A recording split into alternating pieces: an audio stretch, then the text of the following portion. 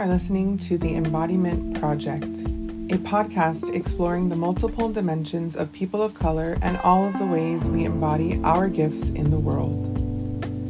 How do you embody your highest self?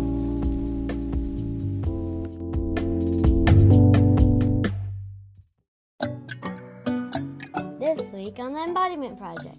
It's about consent. It's about sovereignty. It's about decolonizing my relationship with a person over whom I have a lot of power and allowing their needs and feelings, even though I don't have to be central, because I do have to if I'm not looking at them as like this potential brilliant whatever the hell, but more so as like the human they are now, and wanting them to think of me in the same way because we are in an actual relationship and they're not going to be free forever.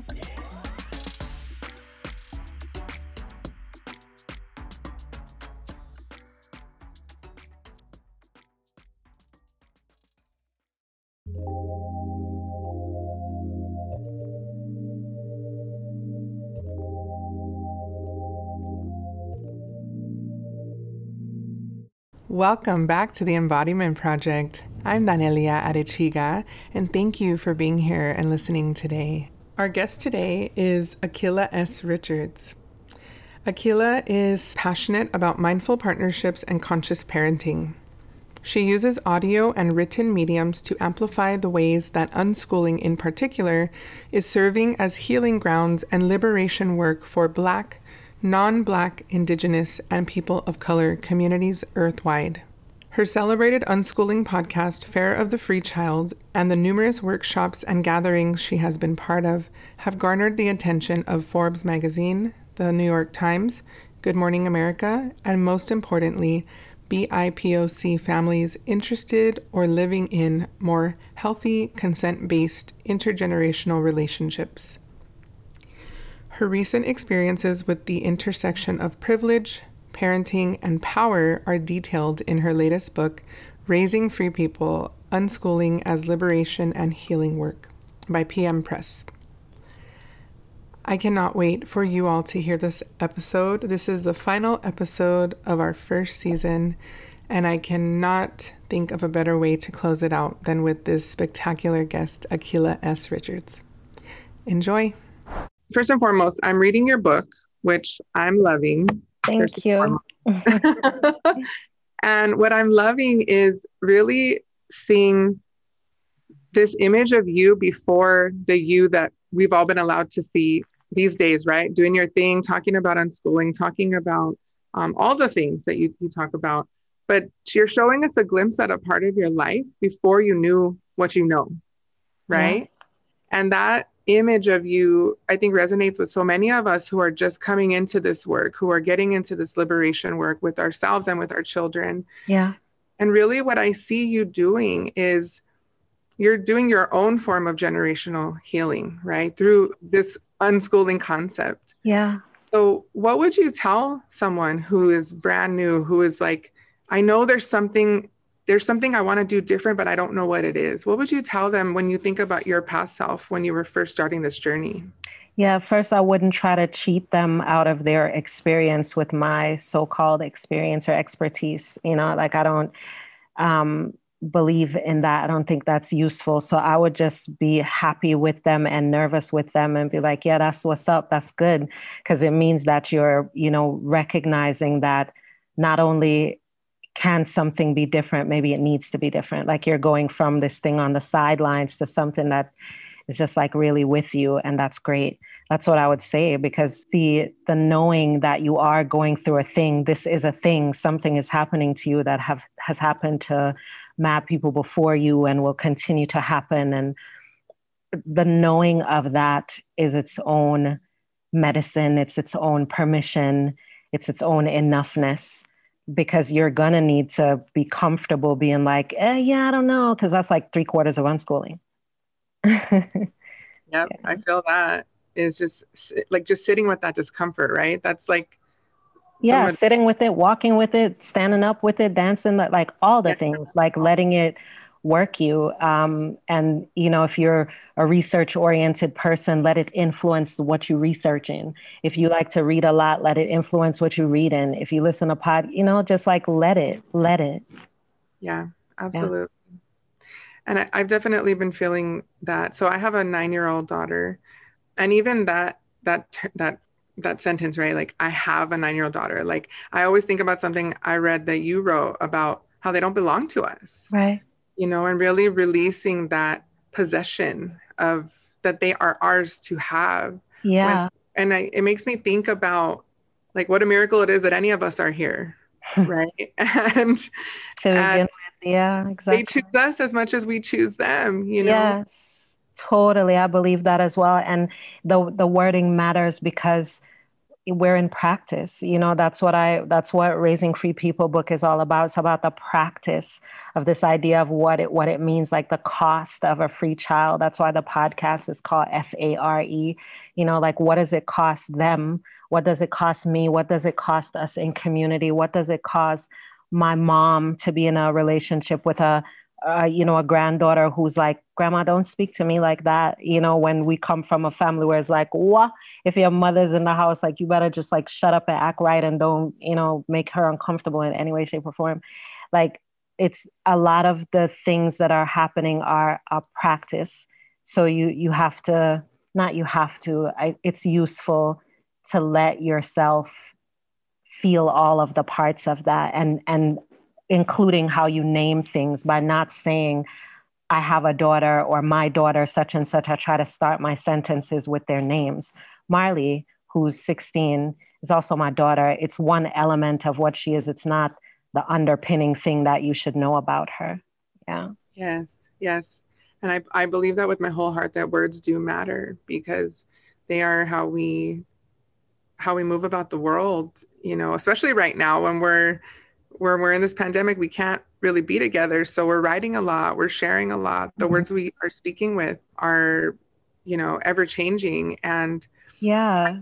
that's something that I really appreciate your work too, is that you're really great about defining things for folks. And even these terms that you've created, like the term crisis schooling, I've been seeing it more and more, because you've really put a name to what this is. Yeah. And And that's something I heard somewhere else.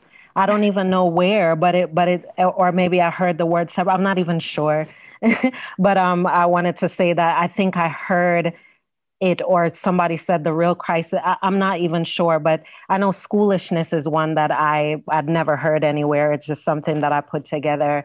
And I wanted to also address when you talked about the importance of words, especially now. That's so powerful, because it also is a way that I see it as one of the ways that we decolonize our relationships, because it's not about having the right words.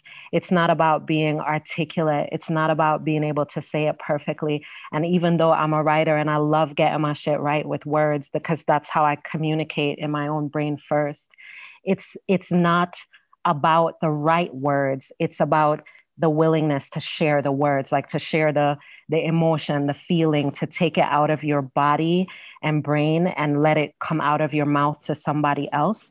That's the element of it that's powerful, because prior to this, a lot of it was that filtered, schoolish, when I see them, I'm gonna make sure that I have it together, and or put this presentation together. Whereas now it's like, I just woke up, I'm on my fourth Zoom shit today or whatever, and this is how I'm actually feeling about my actual ass life.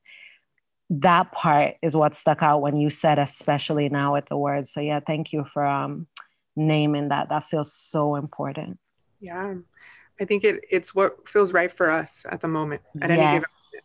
right? Because it Yes. changes. It changes so many times. And that's part of unschooling too, or deschooling, is like knowing that it's a ride, it's a roller coaster every damn day, like, Yeah. And when is it not? Like, don't front like the other thing, whatever the other thing is that you're not choosing when you make this choice. Don't front like that's not a ride, too. Like, they're all rides. It's a matter of the relationship around that thing. And that's why unschooling is the particular portal for me for raising free people. I don't think it's the only one. I absolutely don't think that. But I know that for me and for a lot of people with whom I'm in community, it's interchangeable.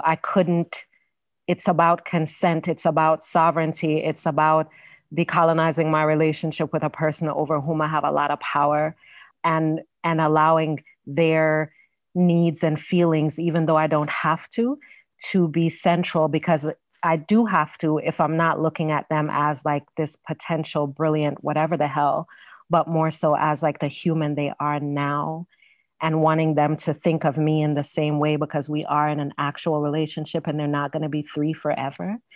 My girls are 16 and 14. Actually, Sage just turned 15 on the 8th, I right? saw that.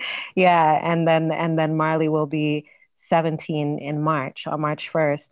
And now I can say my girls because we've had that conversation, and I say that, they know what I mean, and I have their consent to say that. But I needed to learn that, not because the words, but because how it made them feel, and because what it made me do without noticing that I was doing. When I looked at it from a space of like, yeah, but you're mine, you're my mini me, and da-da-da, and all these well-meaning things. Nah, bruh. It also brings some other stuff that's not cool. Yeah, I hear that. And yeah, your girls are getting older, and I see a lot of my little one in them. Just the way you talk Mm. about them, the way they sound from what I've heard. I've heard I Marley's love it. episode, and I'm so inspired by her. My daughter too. I mean, every time she hears me listening to your podcast, she knows, and she gives me a space to listen uninterrupted as much as possible, because she knows that mommy's doing better every time I'm listening. That's what's up. That makes me feel so. And both my girls, they say that too, that they're like, as much as we're like, because they know everything that happens, I'm like, oh my God, how much of this can I share in the podcast? This is so exciting. Like they're so sick of that. But at the same time, they know that there's change that happens, because my job is to make us adults busy doing other shit that allows us to recognize the ways that our children are actually whole already, and what learning looks like from them. Like, that's my job.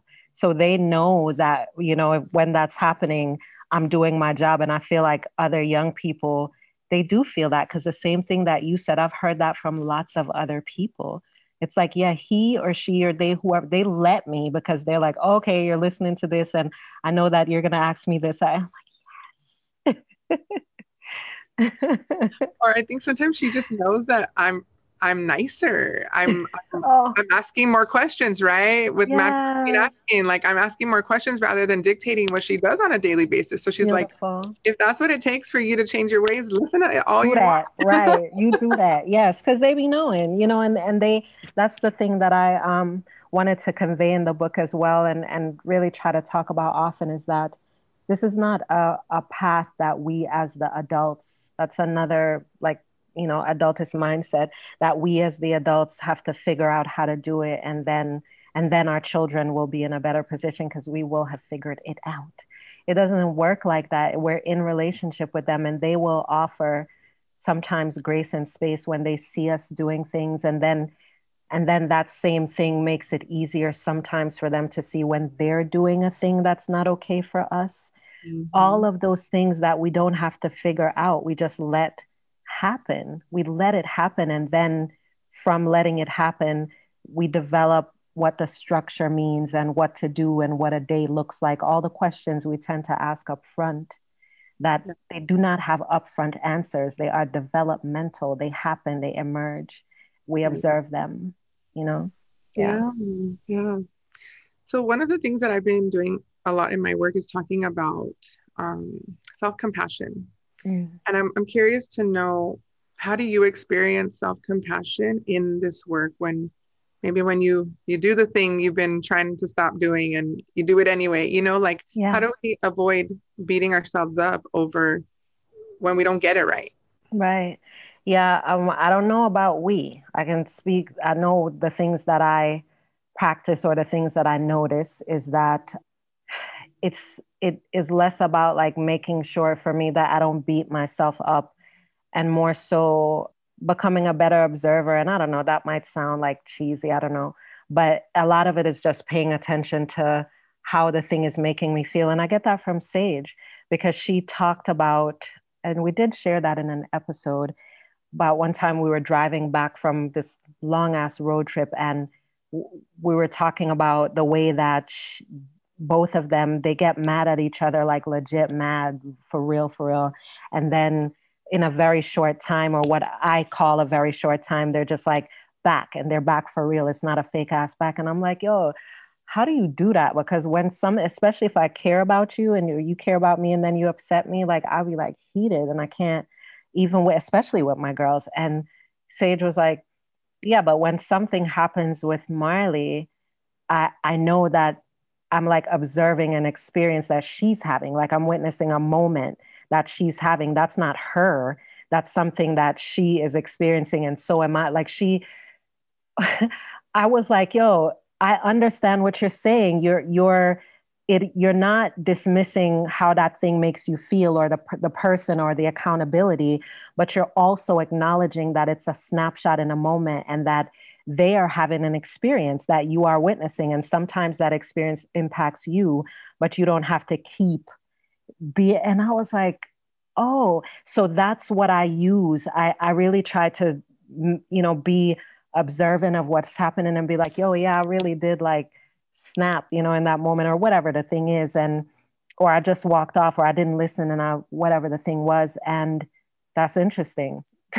Like I just observe it, and I can observe what happens next. If I make a decision to apologize, or if I give myself the space I need, I just try not to narrate or smurf the whole situation. You should be doing this. You need to be doing that. And then I can hear that voice now as problematic. And instead I can observe it and say, okay, I wonder in about 15 minutes when my heart stops racing, how will I be able to view this differently? And what might that mean for what I'm gonna do with how I feel now, and how do I want to feel? Those sort of things. More questions. More questions. I love it. All the questions. And that's so important that, like you said, just kind of observing that it happened, that it's there, maybe that the thoughts or feelings are there, and then start, taking a step in the next direction. Like, what are you going to do about it? Where are you going to go? And not linger too long.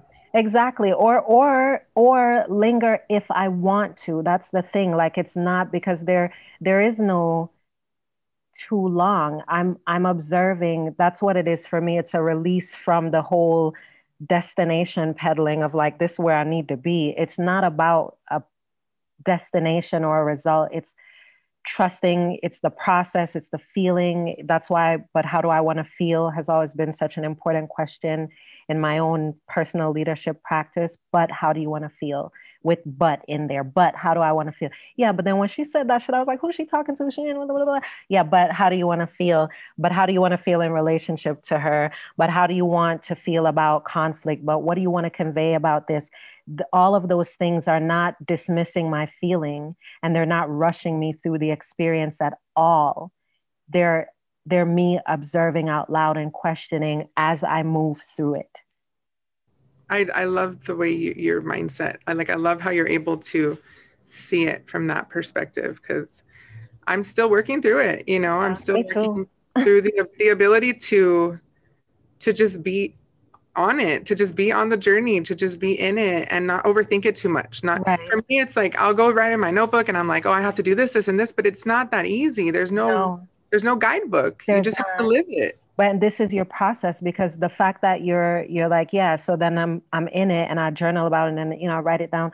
That is the process, because what happens is over time, you're not going to, especially with the reality that you're going through a thing, you are deschooling, you are decolonizing your relationship. This is hard. It's hard for everyone. When you have that knowledge, you're not going to approach the thing the same way every time moving forward. You're just not. That's like I was going to say human, but it also happens with animals. Like you're training a different way, you're practicing a different way, you're patterning a different way. So what will take you in 2012, fucking 4 days to move past, or weeks or months or years, will not take you that same amount of time in 2013, because you've been in a different practice, and that practice brings you things. It brings you knowledge about, oh, the reason that she does this, it seems that when I do this, she does that. So and I'm not willing to not do that. So what is the thing that I'm willing to do? You will have time to practice that. She will see, in the case of you and your daughter, she will see what you're practicing. And then what she does as a result of that will inform how you move forward, what you're talking about. There's no there. There's no there. All of it is it, you know? Yeah. Yeah. It's also making me think about boundaries, right? Because in order to be in that relationship, we have to not just have boundaries, but be very clear about them. That's something that we're definitely experiencing right now with being home so much together, and, having to set boundaries around limits on, the iPad, because to the point where she's like getting headaches and stuff like that, because I'm pretty hands off. I'm pretty like, what do you feel like doing? Let's do what you want to do. But I'm also trying to teach her how to take care of her body, right? And listen to her body's signals that it's sending her. And what does that feel like? So how would you navigate that type of thing? Because, the unschooling, as we know, as I know from listening to your work, it's not just the actual school, right? It's life, how we learn in general about all the things. Yeah. Well, one, I definitely am not an advice person, so I don't want to frame this in that way. I really try not to do that. I also find that can be really inappropriate for the children that I don't know, because I'm just talking to their parents, and that's one perspective. But I know that for me, one of the shifts, and season 1 of Fear of the Free Child, we talk a lot about that.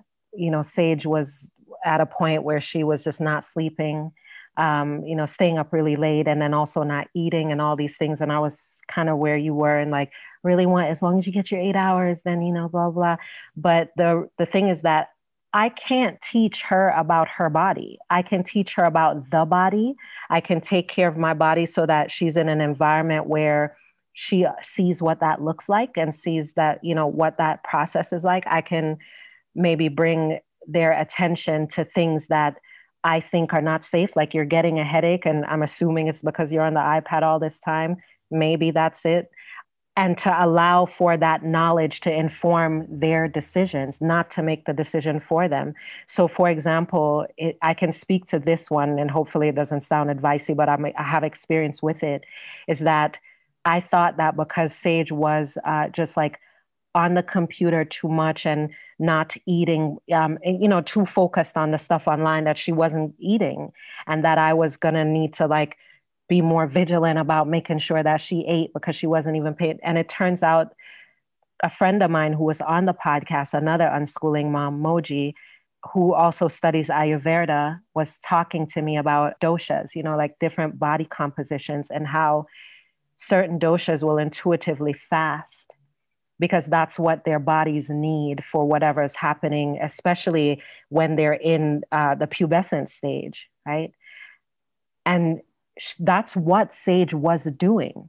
She was doing what her body, and I don't have the same composition as she does, so my body makeup is different. And also, she wasn't getting sleep, and so she recognized how that was affecting her body over time, and began to talk to me about some of the things that she was noticing and doing about that, which then helped me recognize some shit that I was having with sleep issues that I didn't even recognize before, from just talking to her about it, not advice from her, but just being in conversation. So that's why, that's an example of how something we can be so sure that we need to address, we can be wrong about that, because we're coming from the perspective of, I know sleep and body and this and that to be this, so it must be how it is. And since I'm her mother, that's my job. Whereas if we're looking at it more from a partnership space, we're saying, I don't want that for you. And I feel like maybe you don't have enough information to make an informed decision. But what I'm not going to do is take the colonizer route and make the decision for you. What I'm going to do is offer you education with your consent, meaning, so here's what I see, and I want to talk about that. Is that okay?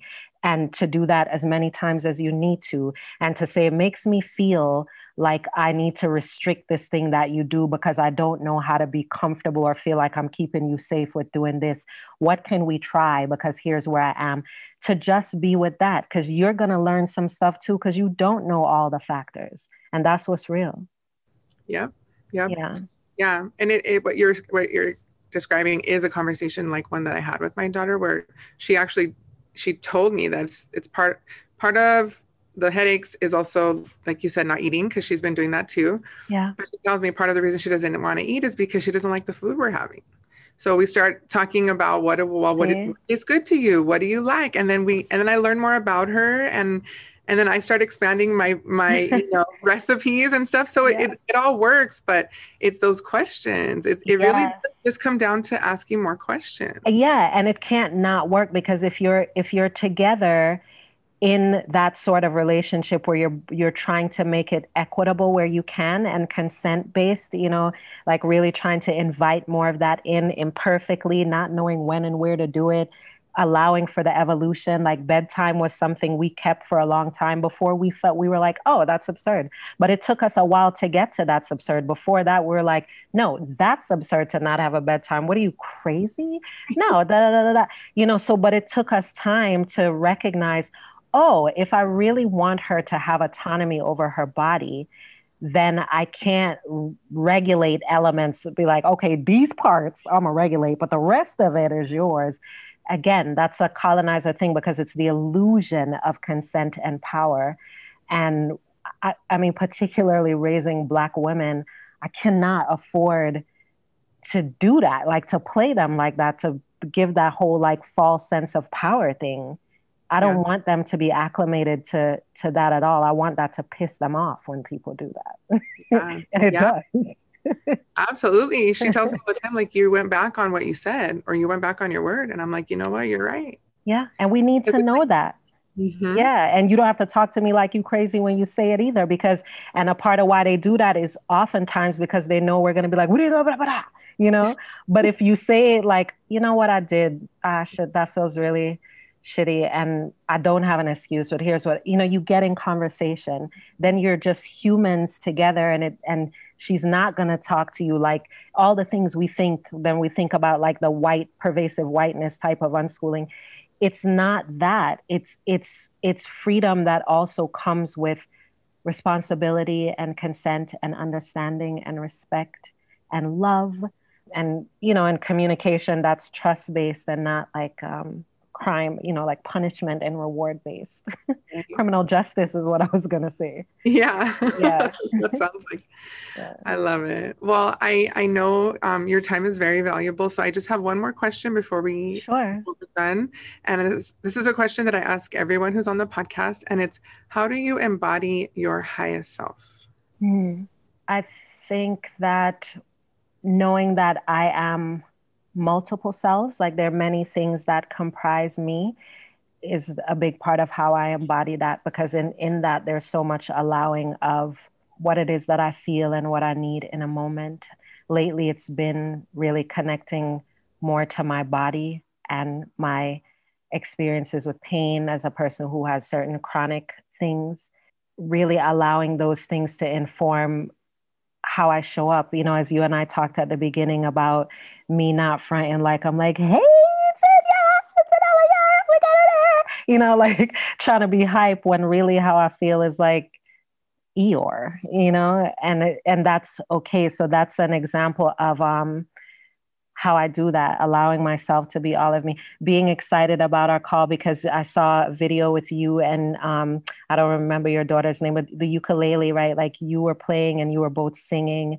And so my Sage is also learning ukulele, and she got one for her grandma so they could learn together. Like those are ways. So making room for this interview with all of those things in mind is an example of how I do it too, because it feels like me and you are talking, but there's a whole bunch of other things connecting and happening, and that feels like an embodiment of all of who and what I am. Like me sending my mom your mom's episodes with her plants. I was like, Mom, you got to listen to this. She's new to podcasts, so I was like, because she has so many great tips, and she loved it. So. That's beautiful. Yeah, it's a family affair. You know what I'm saying? That's why I knew I had to be here. And we had all these tech issues, y'all. And we were like, you know what? We're going to figure this out. Yes. And I'm so grateful that we did. Thank you so much for your You're time. very welcome. And thank you for the invitation. This was great. Find me on Instagram to let me know how this episode is resonating with you. You can find us at the embodimentproject.podcast on Instagram. And you can follow me personally at the multidimensional Mami. Mami is spelled Mami.